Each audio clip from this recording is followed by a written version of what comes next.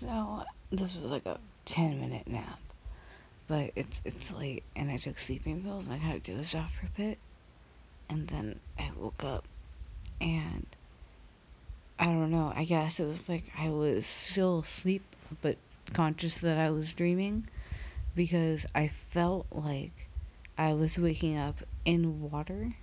Like I fell asleep in the bathtub, and like my head was just above water, and the rest of me was under, and it was all nice and cozy and warm. And then I panicked because I was like, I didn't go to bed in the tub. Like my tub's not like that. And so I sat there for maybe it felt like a minute or two trying to figure it out. And then I moved and realized it was covers. But I was like stuck. And I couldn't get up. And it was scary. But didn't drown, not dead.